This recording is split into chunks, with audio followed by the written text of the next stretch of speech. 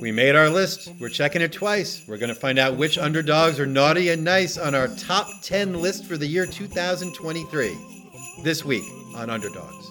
The cry goes up both far and near for underdog. Underdog. Countdown going on right now. Morrow up to Schultz. 5 seconds left in the game. You believe in miracles? Yes! By George, the dream is alive. Underdog. Then I guess there's only one thing left to do. Win the whole fucking thing. It's the Underdogs back with you. Bells are jingling. Reindeer are leading sleds with trails of presents. And we are here to give you a gift of a special episode. I am Jordan Brenner, joined as always by my co-host, Peter Keating. Happy holidays, Peter, and welcome to this very special episode of the Underdogs. Happy holidays, Jordan, you fraud for wishing me happy holidays. I'm the one dressed in red. I'm the one you forced to go down the chimney to give gifts out. And you're saying happy holidays to me. I suggest you get a little bit more in the holiday spirit. And I'm so super ready because we're going to present and explain some hot underdog action. This is fantastic. Yes, we, as a year-end episode here, as we go into Christmas and New Year's, we will be talking about today the top 10 underdog stories of 2023 in the world of sports. It's a great list. It's been vetted by all sorts of experts, including my children. At least two. Yeah. No. Yeah, exactly. It is indisputable, undeniable. It is the definitive list. So without further ado, let's get going with number 10. Afghanistan over England in the Cricket World Cup. I bet you were not expecting that one, sports fans. But Peter, this was a massive, massive, massive upset. Jordan, an all-time historic wipeout that went largely unnoticed in the United States. In the International Cricket World Cup, Afghanistan won their first match ever by blowing away by 69 runs the defending world champion England. And what makes this an even more incredible story is Afghanistan, as you may know, was ravaged by earthquakes, right? The country is in mourning and trying to rebuild just weeks before this match happened in October. Not only that, since the Taliban took over in 2021, it's a question of whether Afghanistan had any international sports participation that was going to move forward at all. This cricket team played under the banner of the previous regime, walked out and sang to the old national anthem. And while the government did not like this, there is nothing they could do to stop it. They did not announce this win in any official government announcements around the country, but celebrations took place anyway. So the Afghanistan cricket team, an underdog in every conceivable sense. And what's kind of cool is India and also the United Arab Emirates have given that team training facilities in their home countries so that they can actually get support and training and maybe move on because now they've qualified for the next Cricket World Cup. Excellent. And how many runs did they win by again? They won by a score of 284 to 215, making that a margin of 69 runs. Oh, nice. All yes, right, so a lot of loose bowling there on the English side of that game. There we go. All right, well, truly a massive upset in a lot of ways. Let's stick to the world of international competitions. Let's stick to the world of the world, Jordan. The world of the world with number 9, Germany shocks the world and wins the FIBA Basketball World Cup. It may have shocked most of the world, but there were a few but it didn't shock you, Jordan. Jordan picked this. Jordan may have won money on this. Did you actually win money? Did you win money on this? There were a few wise sages who saw this coming. Going into the FIBA World Cup, you could get Germany to win the tournament at around plus 4,000. If only anyone had thought of that. I've got my eyes in old Bavaria. Jordan, your pretzel logic is about to capture us once again. Look, Germany is plus 2,500 to win the tournament. It is, again, not likely they will win, but if we have to take someone outside of those top 5, that's my team. In all seriousness, Germany was great. They beat the U.S. in the semifinals, 113-111 in a classic. Andreas Obst, Daniel Theis, Franz Wagner all scored 20+. Dennis Schroeder at 17 and 9. Then they came back to beat Serbia in the gold medal game. Dennis Schroeder 28 to win that. He was phenomenal in the tournament. averaging 19 and 6. And look, as I said, going into the tournament, they had a nice NBA core of Schroeder, the Wagner brothers, Daniel Tice, etc. This was not just some, ragtag group of inexperienced ballers. They came together. They played extremely well. They made Dirk Nowitzki proud. It was fun to watch. And that semifinal game against the U.S. was a classic. They played together, Jordan, like a symphony, a bombastic Wagner symphony. You've been holding on to that one for months, haven't you? Well, Saving it for Schroeder this likes to, moment. we all know Schroeder likes to play the piano, so he took part. Yes, yes. So anyway, big German win. Another tough loss for the U.S. on the international stage. We'll see what they do in terms of tweaking the program. We've already heard LeBron's trying to get the Avengers back together for the Olympics in Paris, so we'll see how that goes. That brings us to underdog story number 8 of 2023. That's right. It's Tommy DeVito. Now, Living Loca. I mean, do we need to say it again? I just want to say this, okay? It is a top 10 underdog story because of the narrative, not because of his performance. I want to separate that, okay? It's the hometown kid taking over as the quarterback of the team he grew up for. It's the idea that he's living at home and his mom's making his bed and chicken cutlets for dinner. It's his agent showing up on the sideline looking like a Sopranos cast member to the point where we're texting him and we can't even get in touch with him because everyone wants him on their show. But I also want to reiterate what I've been saying, what we saw again against the Saints this past week. He's not a long-term starting NFL quarterback. You can see he holds on to the ball too long. He doesn't see the field. He takes a lot of sacks. I think we've been proven right that the conversation about him starting over Daniel Jones is stupid. So let's just enjoy what this is. Okay, A Jordan, brief. it Yeah. is also 2 game-winning drives, though. I mean, it is also bringing some spark, excitement, hope, and enjoyment to fans who thought their season was long gone, completely Yes. dead. Look, let's do one tiny bit of analytics on this. Sure. DeVito's passer rating, the traditional passer rating, is 91.5, which is pretty good Mhm. because that rewards short passes. His QBR, if anybody's still around using QBR, attempts to measure how much a quarterback is actually adding to his chances of winning a game, is 22.9, which is abysmal. There's a Yes. split there. When they asked him to go out and complete some short passes, including when it took a level head to conduct some game-winning drives, he did it, but he's not a long-term contributor to being like to a winning team in a starting role. The guy's taking sacks on 18% of his dropbacks. Right. Having said all that, it is the holidays, and it's also true that you can get something from bad or below average seasons. If this guy shows himself to be a viable backup quarterback, as we now know from watching so many horrible backup quarterbacks, that ain't nothing. Right. This isn't to say that he can't get better from some of this over time. I just don't think he's a starter, but you're right. He could be you know what he could be? He could be Tyrod Taylor in time. But the Which would be good value. and look, and I guess what I'm saying is I wish everyone were just enjoying this for what it is. A cool story. What it had been a terrible, terrible season for Giants fans made things fun again. No one needs to take it to the next level and talk about him being a starter in the future. Just enjoy the moment. It's fun. It breathed life into this season, this fan base. The Our miracle has already producer, happened. our And, does, and producer Sarah McCrory and her family made chicken cutlets last week to watch the game. Like, it's fantastic. to make a top 10 year end list, as we're going to see with the rest of this list, Mhm. the miracle does not actually have to be repeatable or sustainable. It's there. Let's enjoy it. Well, for number 7, let's talk about one that was somewhat repeatable. Princeton making the Sweet 16 of the NCAA tournament in men's basketball. Now, we've seen 15-2 upsets before. What made Princeton beating Arizona extra special was that they then went out and beat Missouri in the second round to solidify it and make the Sweet 16.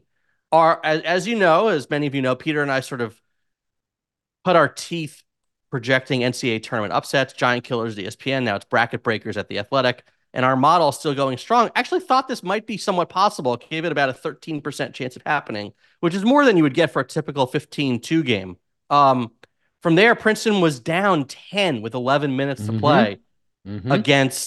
against Arizona and outscored them 20-6 the rest of the way. Arizona shot 3 of 16 from 3. Princeton grabbed 9 offensive rebounds. Um, Arizona just absolutely collapsed. We can't ignore that, but it was a cool big upset, and then they solidified it by beating Missouri Right, handily. right. And Missouri went only 6 for 22 on threes. So Princeton under Mitch Henderson not running exactly the old Princeton style, and Mhm. therefore not being as apparent to statistical models looking for super high efficiency, but they took care of the ball. They grabbed tons of rebounds, and they did not let other teams shoot on them from 3-point range.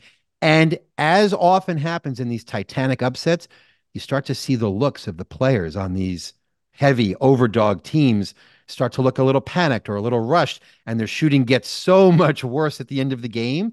You give a good underdog a little bit of confidence. They actually they outduel them in the final minutes of those games, Right. and it was something to see, and it was Well, the something to see Missouri game twice. was some classic giant killing. They shot 12 of Yep, 33 from three, yep, grabbed 16 offensive rebounds. yep, My man Tosum had Abuum, right? yep. Abuum. Abuum. I can't even pronounce his name anymore, but he was Everbum, yeah. fantastic. Abuum. Um, they were awesome. All right, number six, sixth best underdog story of 2023 was upsets finally coming to women's soccer in the form of the World Cup. This has been a top-heavy sport forever, and for really the first time, we saw breakthroughs in big underdogs actually being able to come through with wins. Jordan, look, 4 years ago, they announced that the field would be expanded from 24 to 32 teams. This was coming on the heels of the U.S. beating Thailand 13-0. A lot of people thought it was a terrible idea to expand that big, that rapidly. Turned out to be a great idea. Jordan, 9 underdogs went outright in the group stages. 10 fought to draws. By our measure, team beating a team, another team above 5 more spots above them in the world rankings. 19% of the games resulted in deep upsets. That's like twice the normal rate. We saw Canada and Germany and Brazil all go down in the group stage. We saw teams like Sure. Nigeria, South Africa, Zambia pulling off stunning upsets. Oh, then there was Morocco, my personal favorite. You had host New Zealand right. upsetting Norway to start the tournament, and then turning around and losing an even bigger upset to the Philippines, which was amazing. Obviously, the U.S. losing to Sweden was one that a lot of people were focused on as well. But you're right; this was all over the place. South Africa over Italy, Zambia over Costa Rica. Our bet Morocco on made Zambia. Morocco made the final 16. This is the Yeah, first time they ever played in a World Cup. it was. We love chaos, and this was chaos, and it was great. It's great for the sport that lots of different teams can go out on any given day and win a game.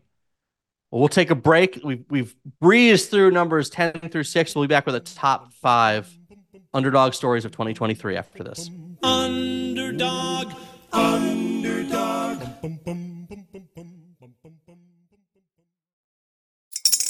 Spring is in the air at Littleton Coin Company, and we want to help you brighten your collection. Visit us at littletoncoin.com all month long to enjoy 15% off your purchase. With a wide selection of coins, paper money, supplies, and more, Littleton Coin Company has something for every collector's taste. Use promo code SPRING at littletoncoin.com for 15% off your purchase all month long. Restrictions apply. Littleton Coin Company. Serving collectors since 1945. Underdog, underdog. Jordan Brenner, Peter Keating, the Underdogs, back with you.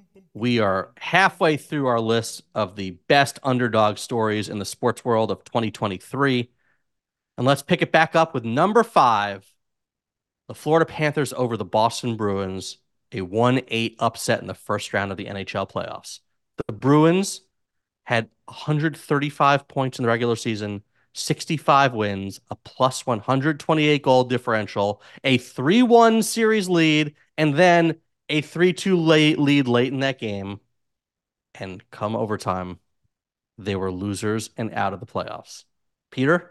Jordan, everything about the Panthers' underdog status, they came by honestly. They were 8th in the Eastern Conference with 92 points. Their preseason over-under was 105.5, so they didn't even meet expectations. They were 8th in simple rating system, 21st in the league in goals allowed. They went on from there to beat Toronto and Carolina to make it all the way to the finals. In that Carolina series, they won every game by 1 goal, which gives you a kind of hint about what's going on. Everything we can try to say in analytics about hockey, how you need to block a lot of shots or control the puck and reduce shot volume by the other team or luck into having a hot goalie. Jordan, I don't think any of those things apply to the Panthers. They played steady. They did not get uptight. Boston made some tremendously difficult and terrible coaching decisions and collapsed. And the Panthers just kept winning close game after close game after close game. And the guy they rode was their one superstar, but they really weren't a one-dimensional team.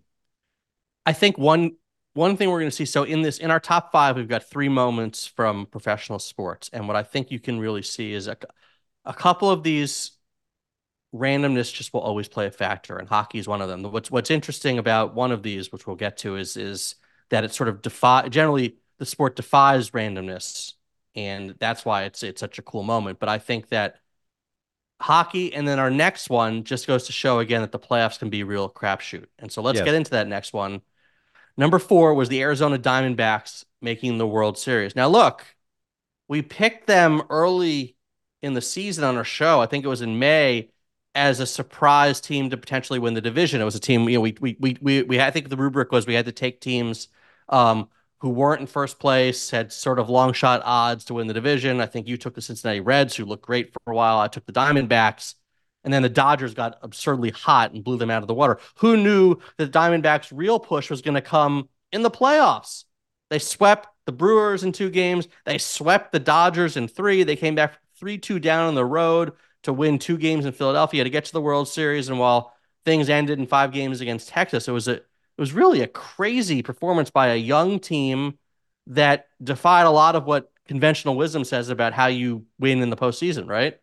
Yeah, right. So look, as a regular season team, they were really well constructed, right? With their core virtue is actually their defense, particularly their outfield range, where you can probably get good value and build. And they had good young players who did not fade down the stretch.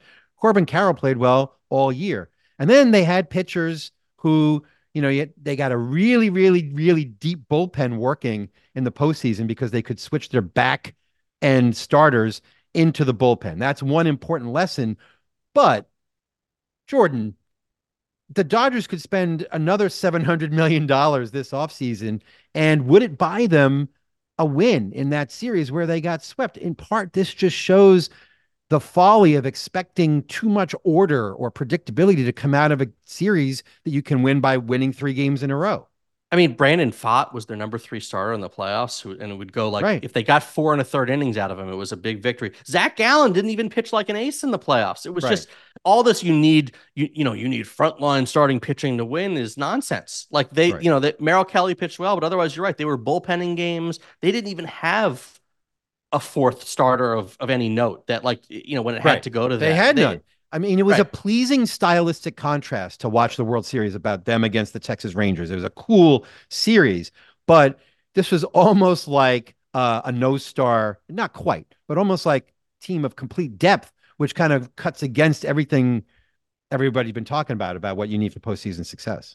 But it goes to show, and I think you and I have both been evolving in this philosophy over the years, right? Like more and more, I think what you have to do is you build the team to be the best regular season team it can be, win as many games as you can, and enjoy that. Because what happens in the playoffs is so random, and you can't. People talk about, oh, this general manager, that general manager hasn't done a good job of building a playoff roster. There's no such thing. Unless you want to tell me that Brandon Pfaadt is the secret to winning playoff series, or uh, having guys like Joe Mantiply on your team, like that's what Arizona did. And there's no secret to it. They just got hot.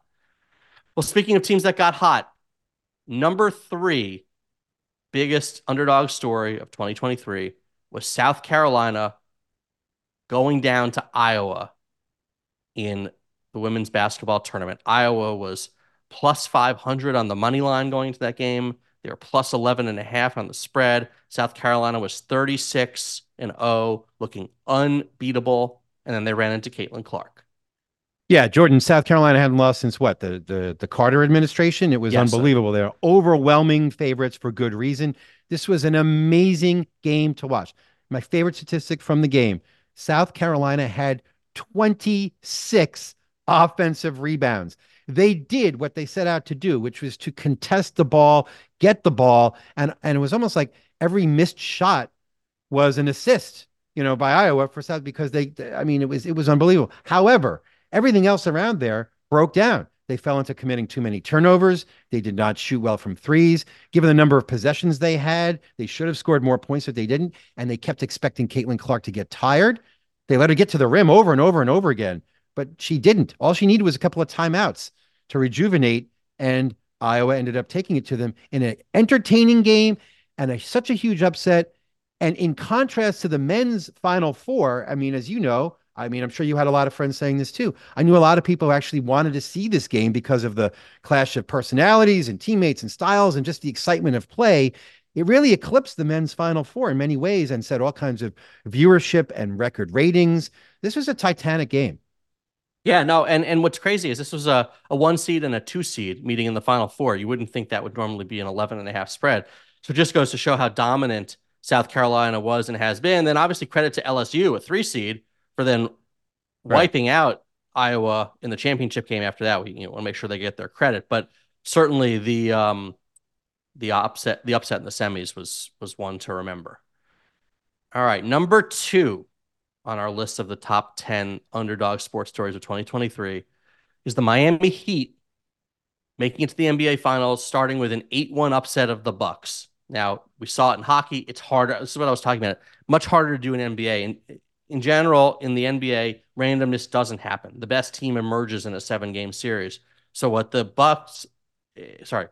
So what the Heat did against the Bucks was really remarkable. They became the 6th, 8th seed in NBA history to beat a 1 seed, and they did it in dominant fashion. They won in 5 games. Jimmy Butler averaged almost 38 points per game, shot about 60% from the field, about 45% from three-point range. And he's Am not I even allowed? that Am good I allowed to say it? Am I allowed to say Stru? What?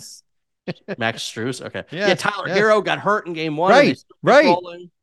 And then the Bucks didn't stop there. They went on to beat the Knicks in 6 games, Celtics in 7 games in the craziest series of the whole bunch. They went up 3 Yep. games to none in that series, lost the next 3, then Almost blew it.